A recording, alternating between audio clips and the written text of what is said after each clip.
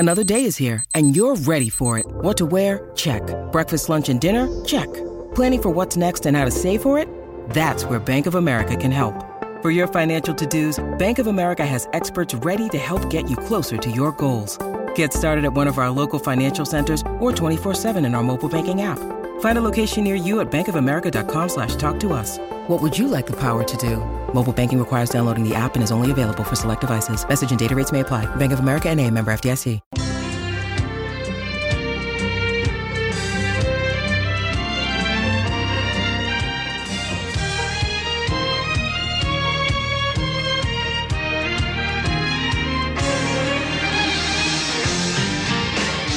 What's happening, everybody? Welcome into a brand new episode of Crossed Up. Anthony Sanfilippo is in the house. I'm Bob Wankel. Anthony, let's get right to it, man. I've done this thing on this show this year where, I try not to do what the Phillies post-game live show does, which is this instant reaction. I'm pissed. It's the end of the world. This team blows. Bob, you need to put on your blue glasses, Bob. Yeah, and wear my blue glasses. I don't want to be that guy. Like, if you listen to us on a routine basis, I want you to say, hey, here's a guy that sort of feels what I feel when I watch these games, but also is able to take a long view and is smart enough to kind of know how baseball ebbs and flows, and that not every game, every series is a referendum on a team. And so with that said, do I think that the Phillies season is over because they lost 2 out of 3 games to the Washington Nationals this weekend? I don't. Do I think that this team blows because they lost 2 out of 3 games to the Washington Nationals this weekend? I don't. But do I think that was a horseshit weekend for that team? I do. They blow a 6-1 lead Friday night. They get shut out for 6 innings on Saturday. And hey, kudos to them for their late explosion.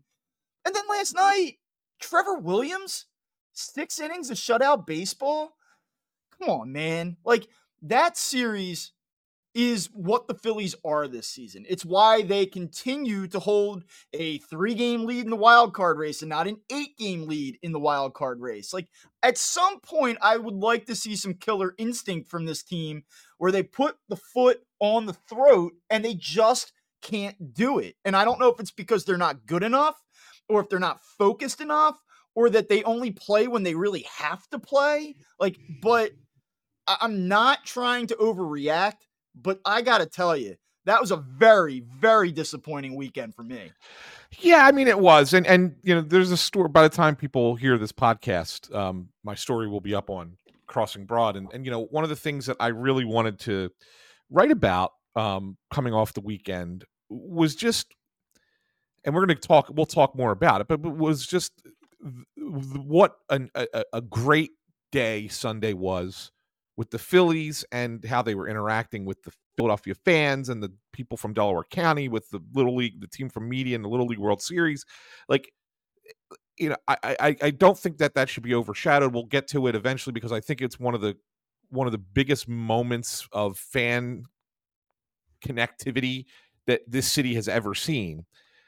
But the reality is, and this is what my story ends up being, is that just as awesome as that was, that quickly that feeling was taken away by the fact that the Phillies went out and played as poor a baseball game, as disinterested a baseball game as they could have possibly played on national television that night against the Nationals. So Sunday night's game is the one that really bothers me. Look, you're going to lose a game to the Nationals. Look, the Nationals are playing good baseball. We talked about it on Friday, right? I didn't expect them to sweep the Nationals. I thought that they were going to lose a game. And so you say, all right, they lose the game Friday, fine. They come from behind. They find their offense Saturday. Okay. Sunday, with all the good feeling and everything else that's going on, and you get the national coverage, you have your best pitcher going in the game. He comes out terrible. The offense doesn't really care until the 9th inning. And it's just, that's the one where you sit there and go, oh, guys, what the hell are you doing? That's the one where you just sit there, and that's why I understand and get fan frustration. Yeah, we have the ability to look at this team holistically and say, they're still a really good team. They're still a playoff team, and they're going to be, in the mix here come October. But when things like that happen, I understand why people go off the wall, because this team has the ability to take you from one extreme emotion in the afternoon to another extreme emotion in the same night. And that's, I think, what the 2023 Phillies really are. Yeah, and I mean, listen, I did a radio hit on WIP after the game Saturday, Anthony, and I'm talking to Tom Kelly, and he's like, this team is so volatile. This offense is so volatile. And you start to go through each individual player, and it's almost like what day of the week is going to dictate how I think how most people feel about this baseball team. Like you said, will they be there in October? I think so. I'm with you on that. Not everybody's with you on that, but I just think that they are clearly the best team amongst all these wild card contenders and pretenders. I do think that they are significantly below Atlanta, and I think that given how Los Angeles has played now over the last 2 months, I don't think that they're on the Dodgers level. Do I think that they can get either team in the playoffs? Sure. But when you just talk about, hey, what do each of these teams have? The Phillies have not been consistent enough for me to say, yeah, I would bet on them to beat the Dodgers. I would bet on them to beat the Braves. I just can't do that because the Phillies won't let me do that. But I can look at them from an individual standpoint. And we can talk about how JT Realmuto's had such a bad year. Well, guess what? Like JT Realmuto now over like the last 30 games, his OPS is in the mid 800s. It's creeping up to 800 for the season. And I'm not telling you that that makes him a Hall of Famer, but he's been pretty good here for a prolonged stretch now, even though it does come with hot and cold waves. And you look at Trey Turner and you're starting to see that resurgence there. I think that there's been a little bit of stability there. He's had some struggles, but he has the big game Saturday. Like, I just think that he's in a better place and has a more consistent swing right now than he previously had. You feel like Harper's coming back. You've seen Castellanos stabilize. Like, we could go right down the list, and on Saturday night, I would have told you there's a lot to like about this offense. There's a lot to feel really good about. 24 hours later, if I did that same radio hit, I'd say, I don't know, man. Like, for all the Victus customized bats last night, I mean, their fucking bats looked like they were made out of pencil. Like, I mean, it was pathetic. That was a pathetic offensive showing last night. I don't want to hear about the 3 runs in the 9th. I don't care. You can't get shut out by Trevor Williams. And I know I sound like I should be on Phillies Post Game Live right now, but like, come on. I'm waiting for you to show me that you have the ability to create some separation in this race. Like, it's time, guys. Come on. Yeah, no, I agree with you, Bob. I mean, that's as frustrating a game as you're gonna see, because they just tattooed that guy, a week and a half ago in Philly. Like, they took a lot of. So here's the thing. Here's where I really I felt like the first inning. They make him throw 29 pitches in the first inning, right? And he didn't score, but you say, all right, it was one of those innings where they didn't get the hit, but the fact that they worked this guy, they worked him the last time they faced him in Philly, they're gonna get runs off this guy. Like, it's coming. There's no way this guy rebounds from a 29 pitch first inning.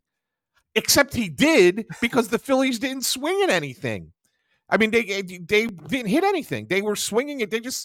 He's just throwing the ball over the plate, and they're just up there, weak contact, striking out, and it's like, dude, what happened? They stopped having an approach. They were swinging it, first pitch, everything, and just kind of like not putting the ball in anywhere that should be for a hit, not putting the barrel on the ball. And I'm going, am I suddenly an alternate universe? Like, what happened with this team against this guy? The other thing is, too, again, it's one game. Bad pitchers have good nights. Like, come on, you're on national television. It dictates whether or not it's a winning road trip or a losing road trip. It dictates whether or not you win the series or lose the series. Like, I just expected them to have a little bit more juice for that. And again, like, to borrow a Joe Girardi-ism, the other guys are pretty good too, or the other guys get paid too. And that's all fine and well. And I know that the Nationals aren't playing a lot of big games this season, and that's a showcase game for them. They've played better lately, and it's an opportunity where they're going to be up for that game. Like, that's fine. I'm cool with that, and I get that. But I would expect the Phillies to have more than what they had last night. And, to get off the offense for a second, I put that loss squarely on the offense. But if we're being real here, Zach Wheeler gives them 7 innings last night. He only allows 8 total base runners. I believe it was 7 hits and a walk, strikes out 5, and like 7 innings, 4 earned runs. That should be enough, I think, against Trevor Williams and the Washington Nationals to win a baseball game.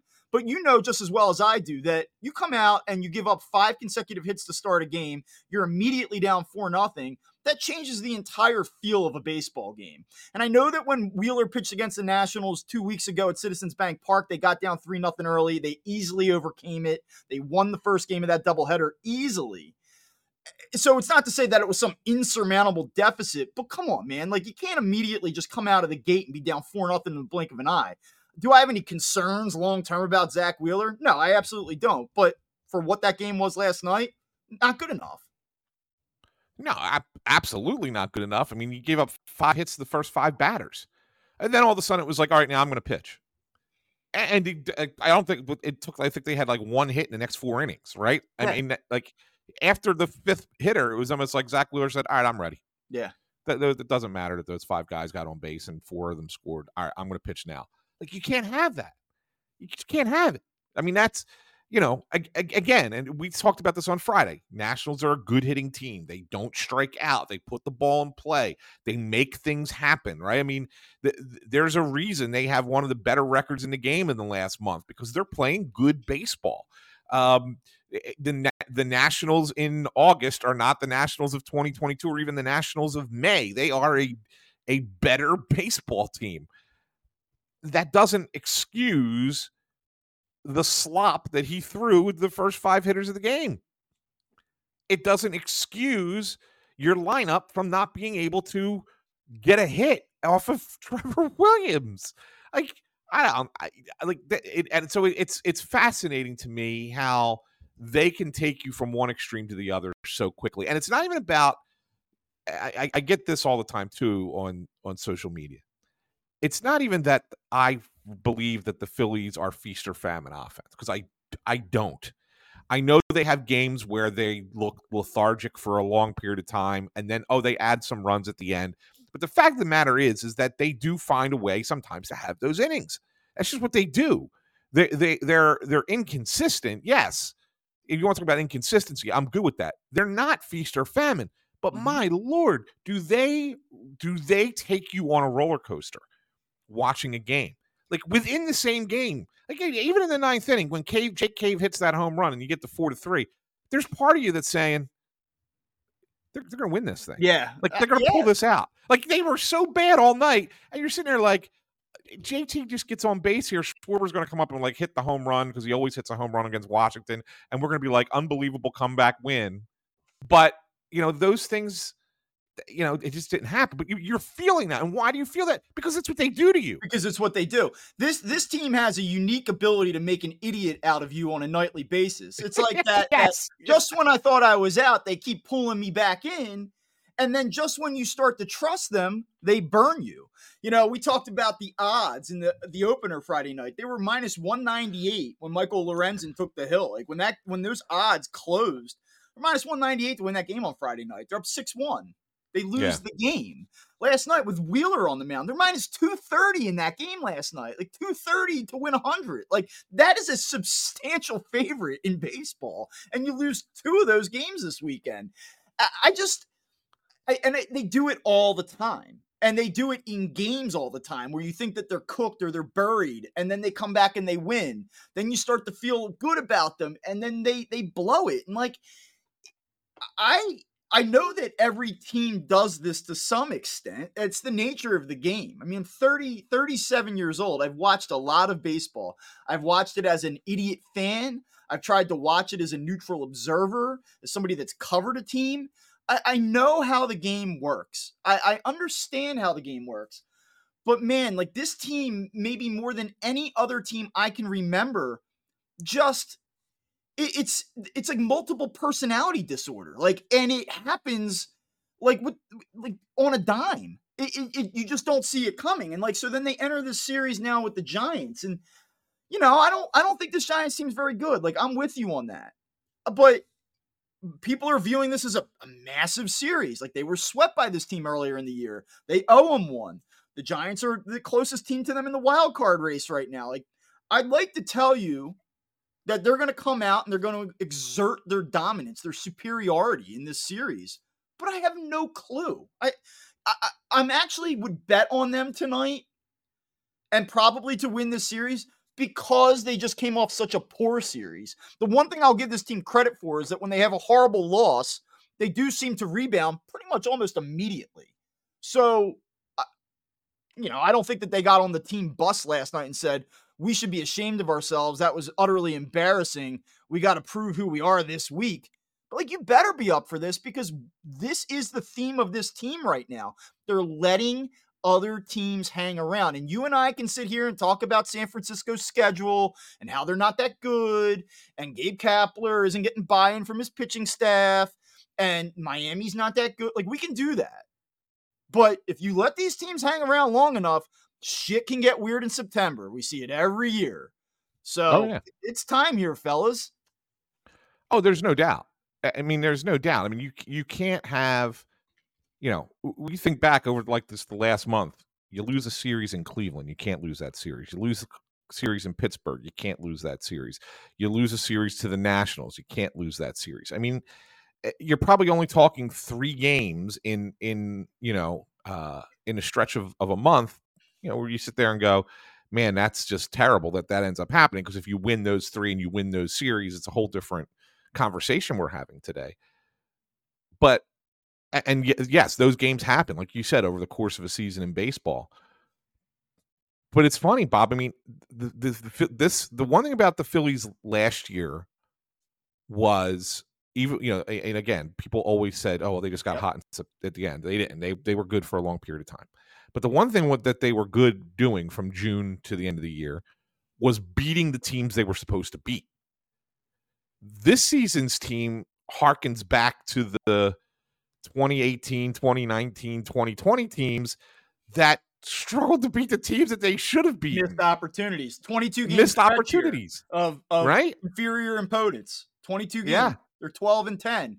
What's acceptable? Like, doesn't 14-8 sound so much better than 12-10? Just find a way to win 2 more of these games, and we might not feel this way. Like, if you look at them over their last 35 games, they're 19-16, which of all these wild card contenders is actually the best record, I believe.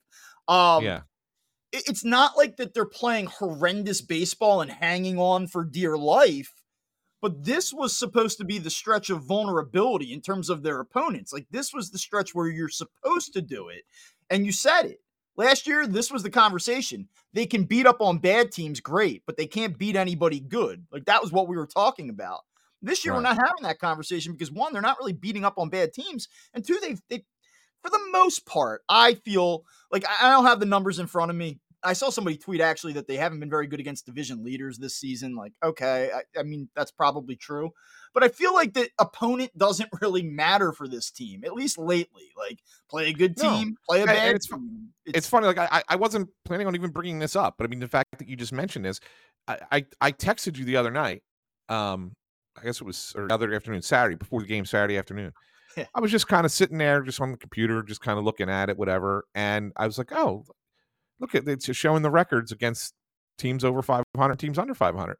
The Phillies are one of a small number of teams that have a winning record against teams with winning records. Mm-hmm. Like, they actually are okay against good teams. They don't have, it's not like they have a losing record against bad teams, but it's not as good as it should be. Yeah. I mean, I think they're like 30-22 against teams that are under 500. If you're gonna win, if you have plans on winning a World Series, you better be damn better than 30-22 against sub 500 teams. That's a lot of losses against sub 500 teams that you shouldn't have. So I don't know. I was just, it's funny that you brought that up because it was like, we couldn't really, I couldn't think of any way to kind of contextualize that for anything in comparing them to other teams because I don't put a lot of stock into it, and I don't think you do either. But it was just funny. It was like in that moment we're talking about it, like they're struggling to win series against teams that they should beat, and in reality it's the opposite of what they've done in the past. Like they're actually decent against good teams and missing opportunities along the way to really just be in a comfortable spot come the end of September. Yeah, and that's sort of like the opening segment of this show. And then what we do is we say, okay, well, what did we watch this weekend? And who do we want to talk about? And what does it mean for this player? And I'm having a hard time transitioning into that conversation. Like I have my list here, right? And I want to be like, well, like let's talk about Jake Cave and how, over his last 30 games, he's hitting 273 and he's been really good the last 2 weeks. And like I just do we really want to dive into the intricacies of Jake Cave's resurgence right now? Because when I just am having a hard time getting beyond the big picture here, which is like, I don't know what to make of this team. And I don't know how at this point in the season, I don't have any feel for them. Like, I know that you and I kind of do this thing where we keep talking about, yeah, they're going to make the playoffs. My one take, and I've said it on the show, and I feel stronger about it than ever, is that I believe that this team is complacent. And I thought that they were complacent at the beginning of the season. I know that they dug themselves out of the hole. I get it. I don't know that it's actually at the front of their minds. It may be subconscious. I'm telling you, man, I just believe that this team feels like we're going to get there. Who gives a shit? And they play like that. Well, it's interesting. And really and I'm not trying to dismiss what you're saying, because I don't think you're wrong. Please do. No, because I don't think you're wrong. I think that there is a little bit of that. We are seeing a little bit of that complacency. And what I mean by that, what I think, to just dive into it a little bit more, what you're saying is, it's not that it's complacency in the sense that, we don't feel like we have to try hard, because this team, as you know, they do go out and they do try. They work hard. They're a very committed team, right? There's a lot of that about their work ethic. But I do think that there is that malaise that settles in for teams sometimes that know they're going to be there when the chips are down.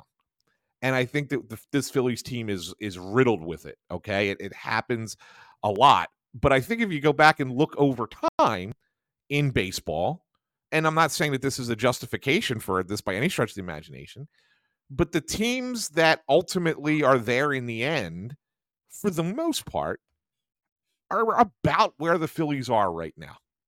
You know what I'm saying? Like, it's weird. I mean, if you just want to look at the Phillies, look at their record last year and the times they won the World Series, the years they've been to the World Series, like, with the exception of, I think, 93, because they were so far out in front from the jump. I think every season they're about 10 games over 500, 11 games over 500 in the middle of August. Yeah. It's weird, right? I mean, and I think about it, and I say to myself, if we were doing this show back in those days, right? And let's just imagine we were doing this podcast during those 2008, 2009 teams, right? We'd be complaining about Jimmy Rollins, who's about to win an MVP, and where would we be? Like, would we, when the team is 66 and 56 in August, are we sitting there saying, "Oh my God, what's wrong with this team?" Yeah. You know what I'm saying? We probably do, right?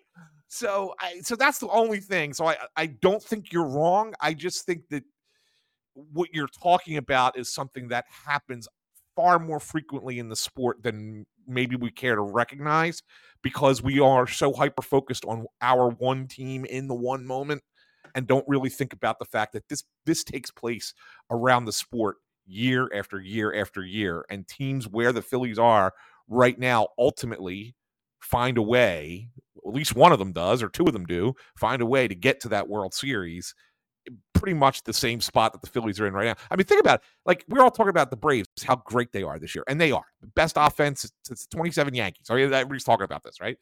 Right? But so they're having that kind of a season. But didn't the Dodgers have that kind of season last year? Were they they didn't even make the NLCS. Yeah. Right? I mean, so, like, we can talk about all this wonderful regular season stuff. The game is just different, and shit happens when it gets to the end of September and beginning of October in baseball.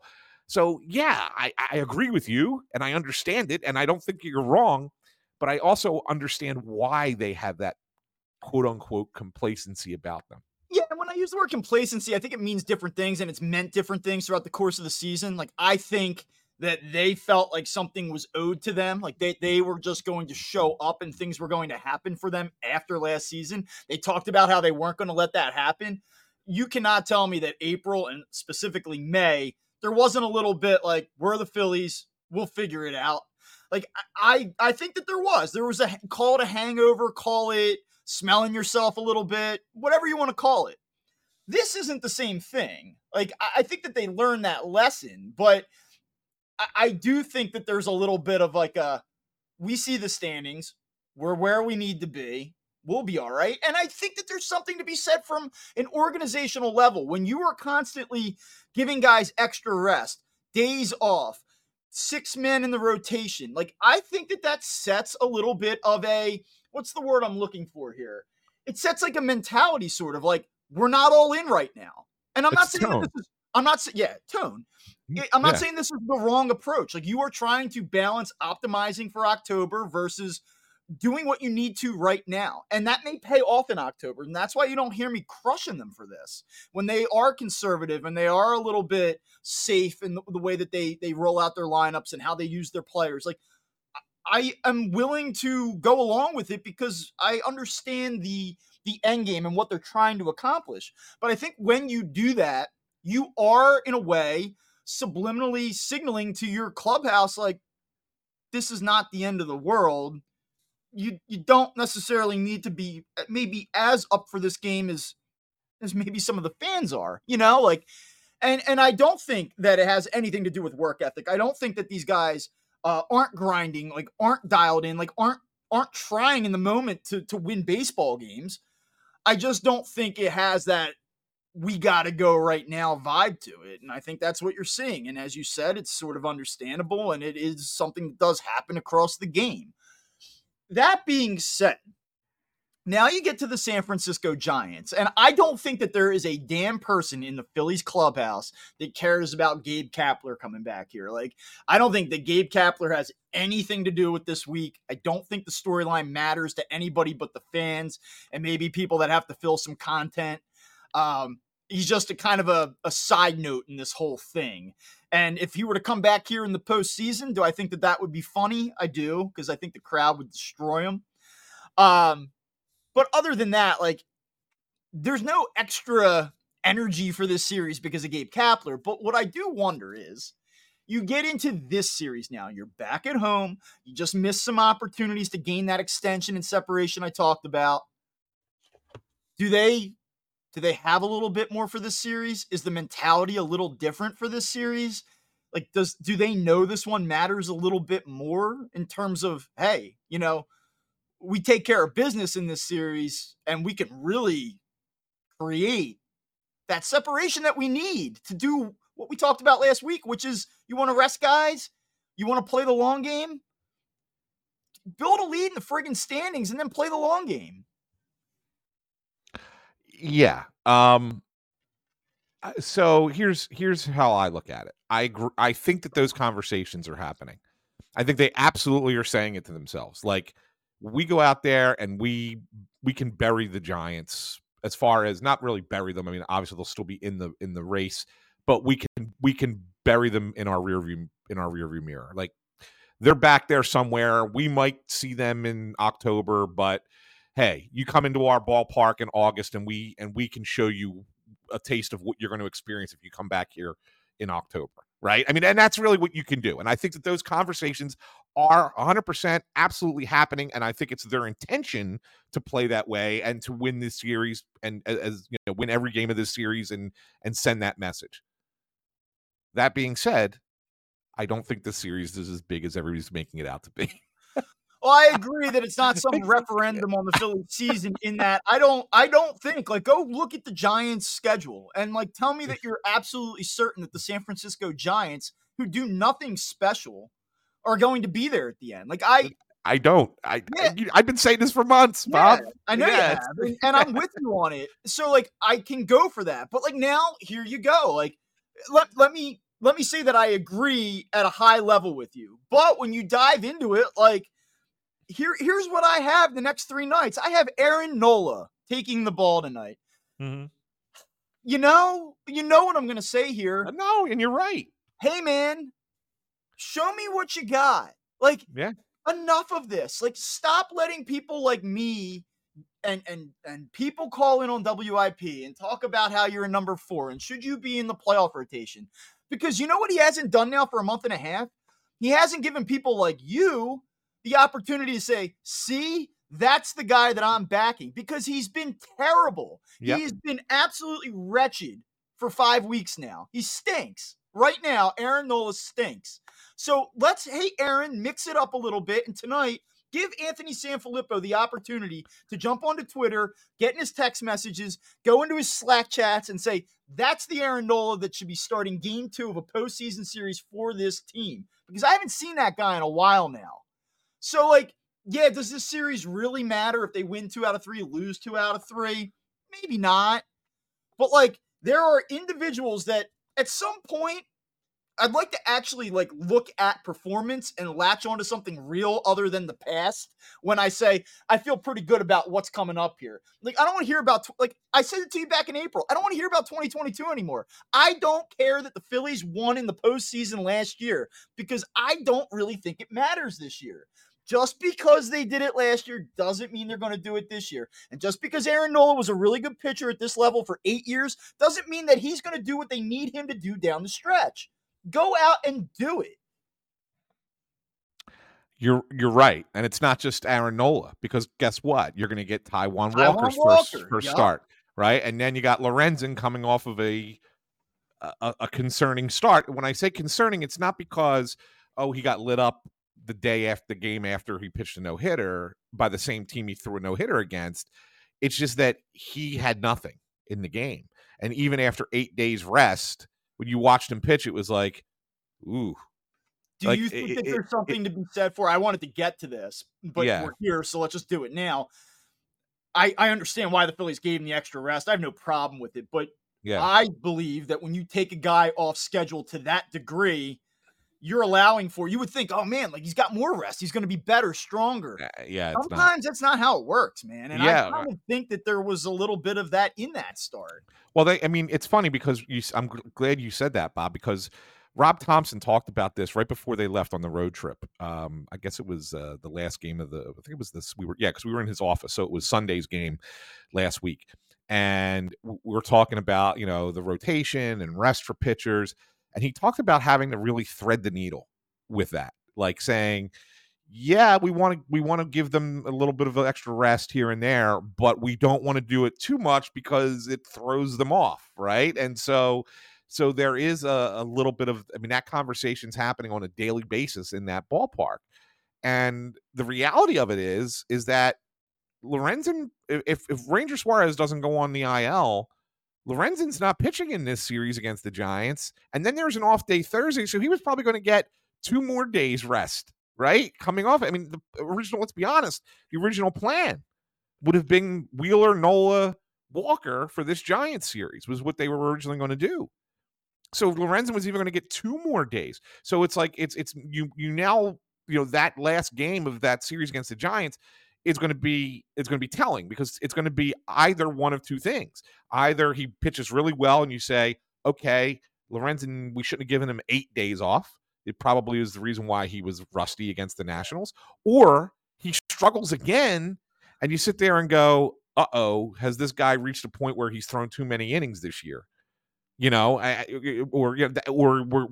he's maybe having some little bit of dead arm himself at this time of year. Like it's going to be a real curious thing for me to see his performance on Wednesday afternoon. Well, that's why when you get to the end of this series in the middle of the week, I think you're going to feel one of 2 ways about it, and it's not all tied into win-loss. Let me outline 2 very different scenarios for you.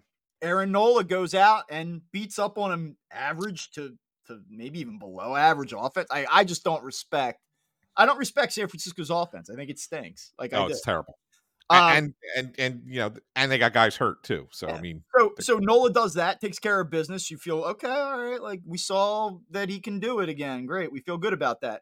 Taijuan Walker comes out after his prolonged layoff and isn't horrible in his first inning, and the velocity is a little bit better, and he gives you that vintage 2023 Taijuan Walker start, 6-7 innings, 2-3 runs. You feel pretty good about Taijuan Walker. All right, he turned the corner. And then Lorenzen goes out and looks like the guy that he's been for most of the season with Detroit and what he looked like in his first 2 starts with the Phillies. And you feel, hey, really good, right? Nola comes out, doesn't take advantage of an inferior opponent. Walker, first inning struggles, velocity way down. Lorenzen looks like he's hit a wall. Now Ranger Suarez is also hurt. And do I believe that he's severely hurt? And am I really concerned about that injury? No, but he's not out there right now.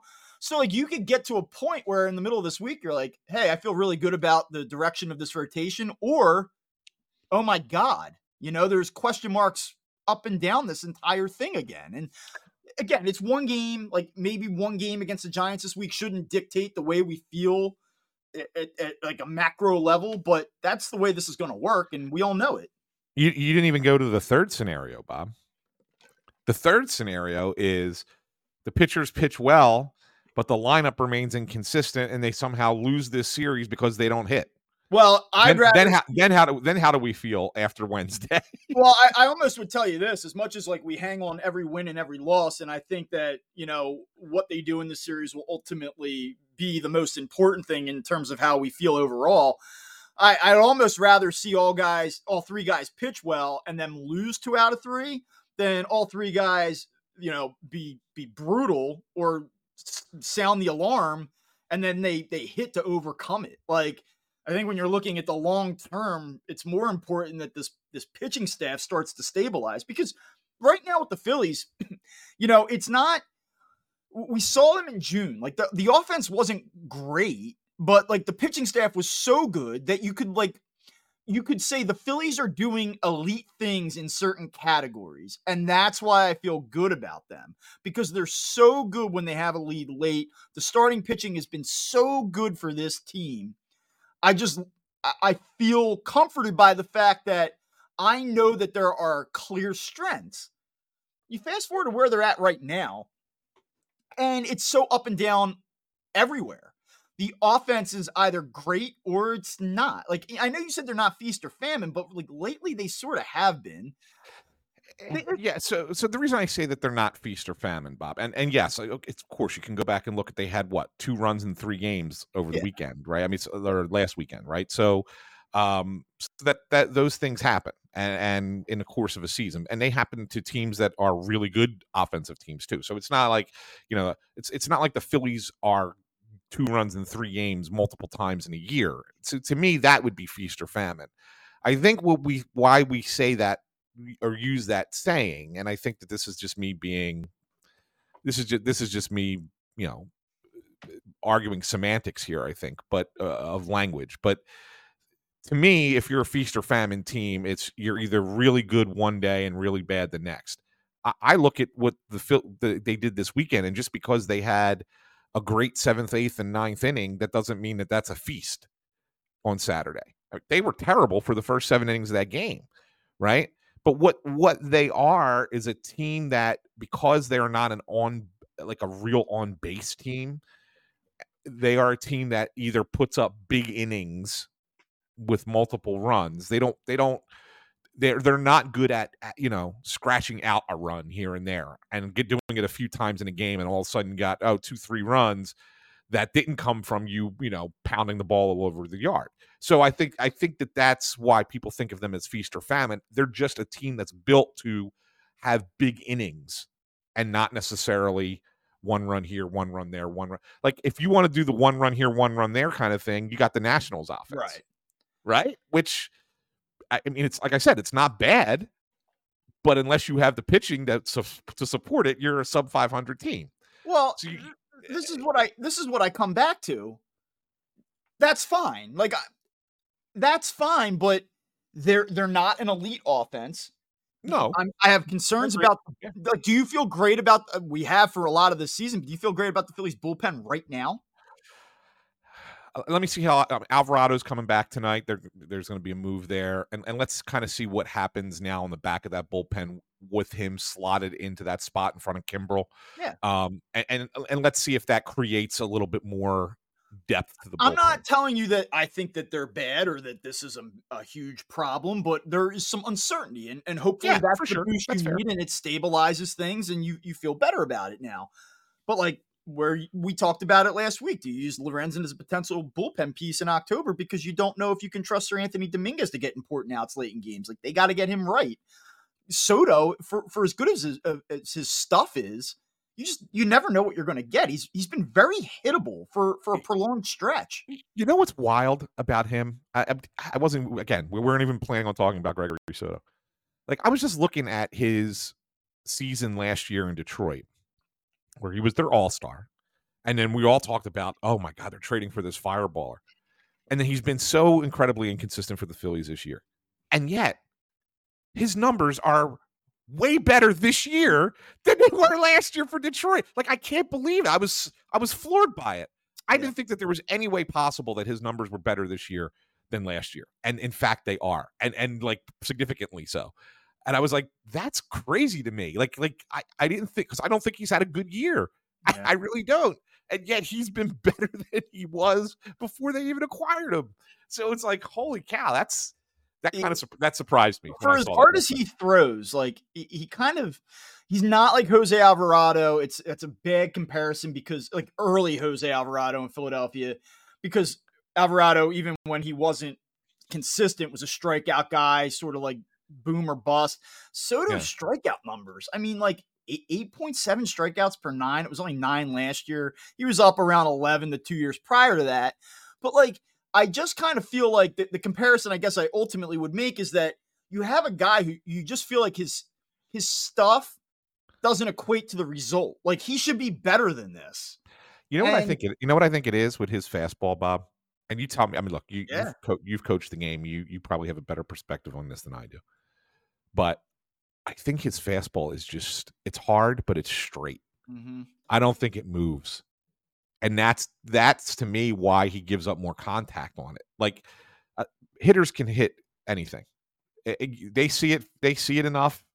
They could hit 100, 101. They don't matter, right? I mean, what's the old saying that, you know, major league hitters can time the nose of a jet if they see it a few times. Like if your fastball doesn't have a little bit of movement on it, eventually guys are just going to smack it. You know, going to put the ball in play against you. You're not going to strike them out. Looking at it here, he's averaged 98.7 miles per hour this four-seam fastball this year. He throws it less than his sinker and his slider, but opponents are hitting 314 against it.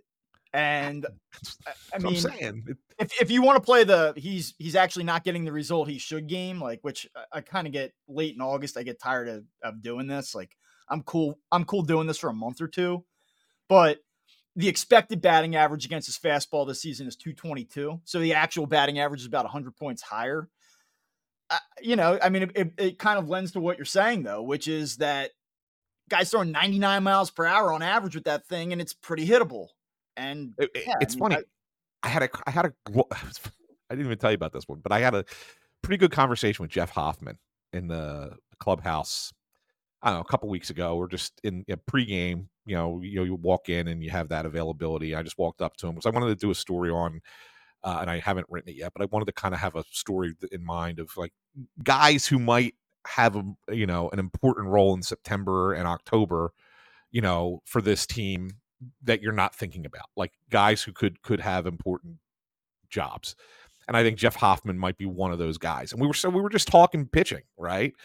And, we were talking some of the stuff that they've changed in the game this year and whatever. And he said to me, they could keep trying to make our jobs harder as pitchers. And we'll just counter that by just throwing harder. And I said to him, that's fine, but you can't just grip it and rip it, man. Like you have to, if you're going to throw harder, that's all good. Right. But you have to locate. And he's like, well, that's the difference between being in AAA and major leagues. He said, AAA, you grip it and rip it and you stay there. He says, you get up here, you got to be able to locate your pitch. If you can't locate your pitches, there's no value to you, no matter how hard you throw. So it's like an interesting conversation we were having about that. And that's why I'm saying, like, I think when I watch Soto pitch, dude is rearing back and firing that thing, but it's straight. Yeah. It's going on a straight line out of his hand right to the catcher. There's no break to it at all. Yeah, I mean, I'm with you on it. I think that just to try to tie up the larger point for me, it's that nothing is elite right now. Like no unit of this team is elite and consistent. And I would like to see some consistency. And I'm willing to admit that you could get to the end of September, the beginning of October, go into the playoffs, and you could be up or down, up and down. You could be going in with no momentum, a ton of momentum. And it seems like in this sport in recent years, it doesn't seem to really matter. There was a time in baseball where the best team won the World Series. Like there was it was just a march. And will there be years where that happens again? Yes. And could it be this season? Absolutely. But like I know that it might not matter. But I would like to get to a point where you go in, like, look at last season in the NFL. I know you're a 49ers guy, but like the Eagles were the best team in the NFC last year, all year. And they got to the playoffs and hey, I know things broke favorably. And if San Francisco had a third string quarterback, they no doubt would have scored 45 points in that game. Certainly. But I mean, like the Eagles, like being in the Super Bowl was not a surprise. Kansas City and Patrick Mahomes being in the Super Bowl, it wasn't a surprise because like there were elite things that you could kind of latch onto with those teams. And I would rather be a Braves fan right now than a Phillies fan. I know that the Braves have questions, like the pitching and Max Fried hasn't been unbelievable. Like I get all that, but like the Braves are doing something elite that when I go into October, I can say, I like my team's chances because they're doing that. And you know what? It's not vibes. I'll tell you what, and this is where I'm going to disagree with you completely. We usually are, even if we don't always agree on things, we at least have a thing where we kind of are part of the way there together. This one, I'm on a complete opposite side as you, because I am the firm believer that when things are going really well and you are believing in your team and your squad, and we're so much better than everybody else, that you failed, and I wrote this today, that you fail to see the path of the banana peels in front of you. And that you're more susceptible to being tripped up when you're that team than you are when you're grinding and you have to work your way there. Here's the thing. I agree with that. But here's my counter to it. The two teams that I think are better than the Phillies in the National League right now have both in recent years hit those banana peels. Are they so stupid and so naive to not have learned from their past failings? The Dodgers, man, like should have won the World Series. They didn't. The Braves, a team that has done it, has championship pedigree, hit that banana peel last October in Philadelphia. Do they not know that? Well, let me ask you this, Bob. Sometimes it's bravado. Right? So look at I look at the Braves right now. There's no reason that they should just be pounding away with their everyday players, playing every inning of every game. Why are they doing this? And they put this, there was a story out on The Athletic about how this is their culture and they believe in playing every game and how that's important to build that culture because this is a team with one goal and one direction. And then Ozzie Albies goes and hurts his hamstring because he's playing every inning of every game. There's something to be said for that. Like why you're up 13 games in the division, dude, you could give that entire team a week off and you'd still be 8 games ahead at the end of the week. Like it's not a race. Why are they doing what they're doing? Are you trying to break some sort of record with the home run record they're chasing and the number of runs scored or something? Fine. But what good did that do the Phillies in 2011? When they were chasing a 102-win team, they let a better team into the playoffs that beat them because they cared more about a regular season record. 3 100-win teams in the playoffs in the National League last year. None of them made the NLCS. I mean, the baseball is riddled with this. And I think that there are things, and I'm not saying, look, if I'm picking today, I'm still picking the Braves to win the whole thing. In my mind, they're the best team in baseball. And I think that they do have a determination that's different this season than last season than previous seasons, okay? It's a different kind of vibe when you watch that team play. They go out there and they're like, we're the best team and we're going to show you we're the best team. But when the chips are down, Is that still the same mentality? Are they still that way? We'll see. We'll see. There's just something about that in baseball where I think that I don't particularly like being the front runner. I really don't. I don't like it. I don't like being out in front of everybody because it's a lot harder to get to where you want to be when you're constantly being hunted. Because Yeah, somebody's going to find a way to get you. I know. And I know what happened in 2011, and I know how the trajectory of that run, that era, it was a gradual decline into the abyss for a decade.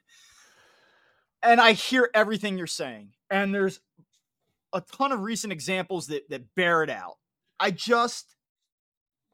It goes back to what I said before this season ever started, which is at some point I would like to see this organization be a little bit more alpha, like a little bit more, and they're aggressive and they spend, and I like what Dave Dombrowski has done, and there's a lot of good things here, but I don't always want to have to be the team lurking in the weeds, like the underdog, the like nobody believed in us, and we even like the storyline this October is going to be like, we were in the World Series and y'all forgot about us. And like, if they make a run, it's going to be like, see, they overlooked this again. This is what we do.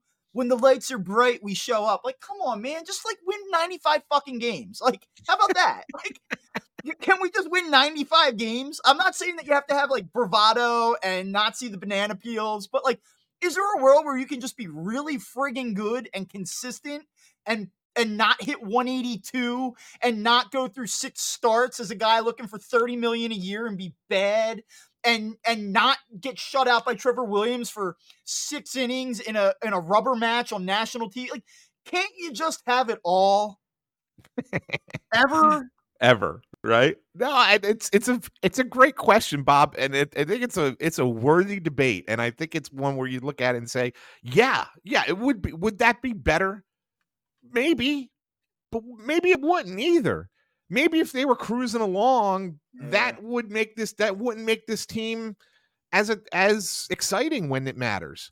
I'm just saying that there's something about that clubhouse, mentality, the way that they come together when the chips are down. I'll make a deal with you. If they win 87 games or 88 games this year and they get hot in the playoffs and they get back to a World Series and they do this again, I will not question the path beyond this year. Like, but right now, I'm telling you, like, I'm not trying to diminish what occurred last year because it was impressive and they gave this city a ton of great memories. And I will tell you what, I don't know how long I'll cover professional sports or if it'll go beyond this year. I have no clue what the future holds. But that moment when Bryce Harper hit that home run against the Padres in Game 5 of the NLCS, and you and I were sitting next to each other, and you hit me with that elbow, and we were down on that field. It was one of the coolest moments of my life, professionally, just being around sports, loving the game so much. I mean, so I will always be thankful for what happened. But I don't necessarily know that 10 years from now, we're going to look at that and say, that's what that organization was all about. Because right now, it didn't result in a championship. And I don't know if it was a one-off. I don't. So I think we're going to find out, is that DNA real? Like, yeah, I think we're going to find out this year. And it doesn't mean that they have to beat the Braves. It doesn't mean that they have to win the World Series, but let's see what they do. And let's see how they play these games when we get there. And there's probably going to be a point in the next 5 or 6 weeks when we're looking at the wild card. Like, I know we haven't really like gotten into the matchups over the next couple weeks and who might end up being the matchups in that first round and how's this wild card race going to shake out. Like, I just don't want to do that today. Like, there's probably going to be time to do that in September. Today, like, for me, it's about bridging this gap between what we're seeing right now and what might happen 2 months from now. Here's the last thing I want to say about this. And I think that I'm starting to grow soft in my old age, Bob. Because for years, I've listened to my kids, I've listened to younger guys, even guys your generation, your age and even a little bit younger than you, in their guys in their early 30s. I've listened to them say the sports seasons, with the exception of the NFL, but baseball, basketball, hockey, seasons are too long. Play too many regular season games. They need to shorten the seasons up. And that would make it better. And I've argued for years and years and years. I say, yeah, it's stupid. This is the way it always has been. This is the way it should be. And this is what makes these games great. And I still think that. I wouldn't shorten the season. But I think what the teams have done, the people running the teams have done, is they've identified that, yes, the seasons are long, and we're going to shorten the season. Yeah. Within the 162 games in baseball or 82 games in basketball or hockey, we're going to shorten the season. And we're going to say, we're going to do what we have to do up to a certain point, and then we're going to play when we have to play. And so when we go to the 6-man rotations and guys being sat and giving extra days off, and you're like, what? He just had a day off. Why is he getting another day off? And then you look in basketball. We heard Doc Rivers for 3 years talk about scheduled losses, right? I mean, like all the load management stuff, right? And it drives us crazy because, my God, what are we talking about? But these sports teams have identified there's a time of year when we have to play, and that's when we're going to play. And I think that's what the Phillies' approach is. And it's funny, it was like kind of taken over the show with this conversation. But I think that's really what the Phillies' mentality is. They won't say it publicly. They won't come out and say this was our plan for the year, okay? Because things change over the course of the season. I'm sure that they didn't plan on starting the season 9 games under 500 through beginning of June or whatever it was. I'm certain that there are paths that you have to divert off of, but the plan was all along, let's get ourselves to a position where we're ready to go for that last 20 game push into the playoffs. I honestly believe that's been their plan for a long, long time, and that's why we're seeing what we're seeing. If we're hitting a month from now, Bob, if we're talking in 8 episodes from now, we're having this same conversation about the inconsistency of this team, then I think it's time for the red flags to fly up and say, yeah, they're going to be in there, but my God, we are not confident about it. Right? Well, I hope in this conversation, if you're listening to this, that the frustration and anger and befuddlement that you feel on a nightly basis with this team has been captured. Like, I hope that you know that we manifested it. That we understand, listener, that this is crazy. But that there is a long view, and that there could be a light at the end of the tunnel here. So I hope we were able to walk that balance where you're like, these guys aren't ranting idiots, but yeah, my frustration has been validated. Because that was my aim today, to try to walk that line. So before we get out of here, and I don't know if you have anything else on the Phillies that you want to hit specifically, do you? And then I have and then one last thing, yeah. Yeah, well, so the thing I wanted to talk about with the Phillies, and I'll be honest with you, I sent a text to I'm close with Glenn Mack now from WIP, and I sent him a text yesterday afternoon, and I just wanted to make sure I wasn't, Glenn's somebody I really respect, who's been in this business for a long, long time. I just wanted to make sure I wasn't being hyperbolic when I said this. So I asked him, and I said, in your memory, has there ever been a moment of connectivity between an entire team and this city that was equal to what the Phillies did at the Little League World Series when they went and stood in the crowd with all of the Delaware County media fans and Phillies fans that are not from Delaware County but were there at that game cheering for the media Little League team, and that they were celebrating the way they were celebrating, doing the big balls celebration when that kid hit the double to tie the game in the bottom of the 5th, and Harper having goosebumps, and just like Schwarber just like cheering them the heck on, yelling and screaming. Like, has there ever been anything like that? And Glenn agreed that there hasn't. That this may have been the best moment of that connectivity in this city's history. And the thing that really impressed me about it, Bob, and this was something I was hoping that I could really write about and talk about today, but they squashed it a little bit with the way they played last night. But Bryce Harper makes is on a $330 million contract. Trey Turner's on a $300 million contract. Kyle Schwarber's $100 million, right? Or am I right about that? $100 million. You have three of the most well-paid professional athletes in the world standing in a little league ballpark doing what they were doing. And I'm just thinking to myself, if there are any other people at that level. Look, if you had a bunch of if Matt Strom is out there, cheering on Stubbs, right? Those guys, you would say, yeah, of course, because they're those guys, right? I mean, that's who they are. They're just guys on the team. I mean, they're professional ball players. They make a good living, but they're not the elite of the elite who are doing this. Yeah. But to have those three guys there doing it and all standing together, I don't think that you'd see that anywhere. And it really, to me, was a seminal moment. That's why everybody wants this team to succeed. Because if this team wins a championship, Bob, I argue that they could be the most beloved group of players ever to play in a city. More than the 08 team, more than the 17 Eagles, more than the Broad Street Bullies, who still are getting free dinners 50 years later in this city. Like, they would have that connection with this city more than anyone else to ever play here.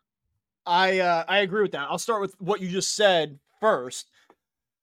You have the run that they had last year and the connection that was sort of forged there. And for years on this show, and go back, I mean, don't go back and listen to the archives. You don't want to relive that. But one of the things you always said was that, you look at that 08, 09 era and you talk about those players. And the reason why there was such affection for them was because you need those moments. You need those postseason moments to really feel like, wow, that's what Shane Victorino is all about. Like, you don't feel about the way you do about Shane Victorino without the grand slam off of Sabathia. Like that moment, and him getting thrown at against the Dodgers and he's pointing at his helmet and he points at, like, you need those moments to feel that type of bond with a player. Yeah. And they didn't have that. I mean, they didn't have those moments. They weren't in position to experience those moments. And that's why for years, even the first few years Bryce Harper was here, like, oh, Bryce Harper, he's great. And, he wins the MVP and that's all fine and well. But when you think about Bryce Harper in a Phillies uniform, what did you think about the grand slam against the Cubs? Who cares? It was in the middle of August. Who cares? Like, you need those moments. You need Rhys Hoskins. And I know he's still sort of a lightning rod player. Like, there's a split on how people feel about him, but the knock on his teams and his leadership was that they never won anything. Like, this team wilts in September. Well, here he is in the big moments hitting huge home runs against the Braves. Like, you're always going to have that now with Rhys Hoskins. And for this team to almost win it all, not win it all, and then in this hypothetical come back, do what they did yesterday, have those connectivity, that type of connection with the fans, and then they come back and win the World Series, you're right. I mean, the upside and the way that you'll feel and identify with these players moving forward, I mean, I don't know that you could beat that in that situation. To what you're saying before, when you do this little league MLB hybrid thing that they do, this was the absolute dream outcome for all parties in terms of what this is supposed to be. I mean, you said it. You have those three guys. Like, we all know that Bryce Harper is very aware of marketing, and we talk about the pandering stuff, and it's true. But he didn't have to do that yesterday. He didn't have to be out there. He didn't have to say the things he said, take the amount of time that he took. I mean, there might be some requirements like, hey, Bryce, you got to show face, but he doesn't have to go in at that level. Like, you got to give him that. And it was a cool moment. It was like a perfect storm. They tie the game. You see them out there. I mean, it was great. And you can be a little bit, what's the word? Not skeptical, but you can kind of roll your eyes at some of this stuff sometimes, get a little bit negative, get a little bit I don't know. You get a little bit weathered, but that was a cool moment yesterday. That was a really neat experience to see that all play out. And of course they go out and lose the game later and we have to talk about all these other things. But yeah, I mean, I thought it was a really cool moment for sure. Now, yes. Is it orchestrated a little bit? by Major League Baseball. I mean, they have the whole thing with them getting off the plane and riding the bus and walking in the middle of the game. And yes, it's all it was very, very well prepared, public relations, marketing, whatever you want to say, by the league. But they've done this a couple years now. This isn't the first time this happened. And yes, players have gone there and they've signed autographs and sat there with the kids for a little bit. And was it a perfect storm that you had a team playing in the game that also had a team from their hometown playing on the Little League game? Yes, and there was a lot of things that came together to make the moment what it was. But again, I point to the fact that these are the elite of the elite when it comes to highest paid players in the game. Like they are the top. They are the 1% of the 1%, right? And they are the ones that are out there. And look, Harper stuck around for the Las Vegas team because that's where he's from. Yeah. I mean, it's not just about connecting with Phil. Like, so yes, it's an awesome moment that we'll always remember about this group for the Philadelphia. And imagine being those kids. I mean, you coached. Imagine high school kids. If not just to be 12 years old, imagine if the high school kids, same thing, if they were playing in a championship and the Phillies showed up to cheer them on. Right? Like, I would have been out of my mind. What would have the memory been? Like, I mean, you talk about that for the rest of your life. Yeah. I mean, that's unbelievable. Those kids will forever and ever and ever root for the Phillies. Even if they weren't Phillies fans to begin with. Like a couple kids, I guess their families are from New York, even though they played for media. They're Yankees fans. I guarantee you those kids love the Phillies now too. Yeah. Because of that. Someone tweeted out yesterday, you're this kid on Rhode Island, right? You're on the mound. You're 12 years old. You got Bryce Harper, Kyle Schwarber, and Trey Turner rooting against you.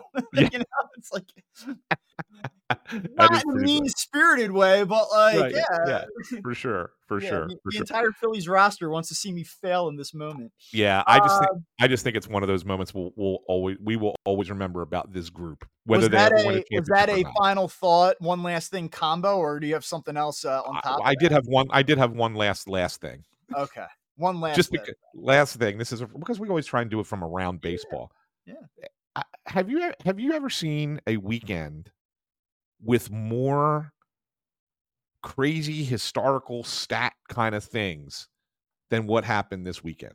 Yeah. I mean, let's start with Julio Rodriguez. 4 games, had 17 hits. He was hitting 8-10. He had 4 games with 17 hits. That was it was the best 4 games stretch by any hitter in the history of the game. Then you have Trey Turner hitting 2 home runs off the same pitcher in the same inning, which has happened 6 times ever.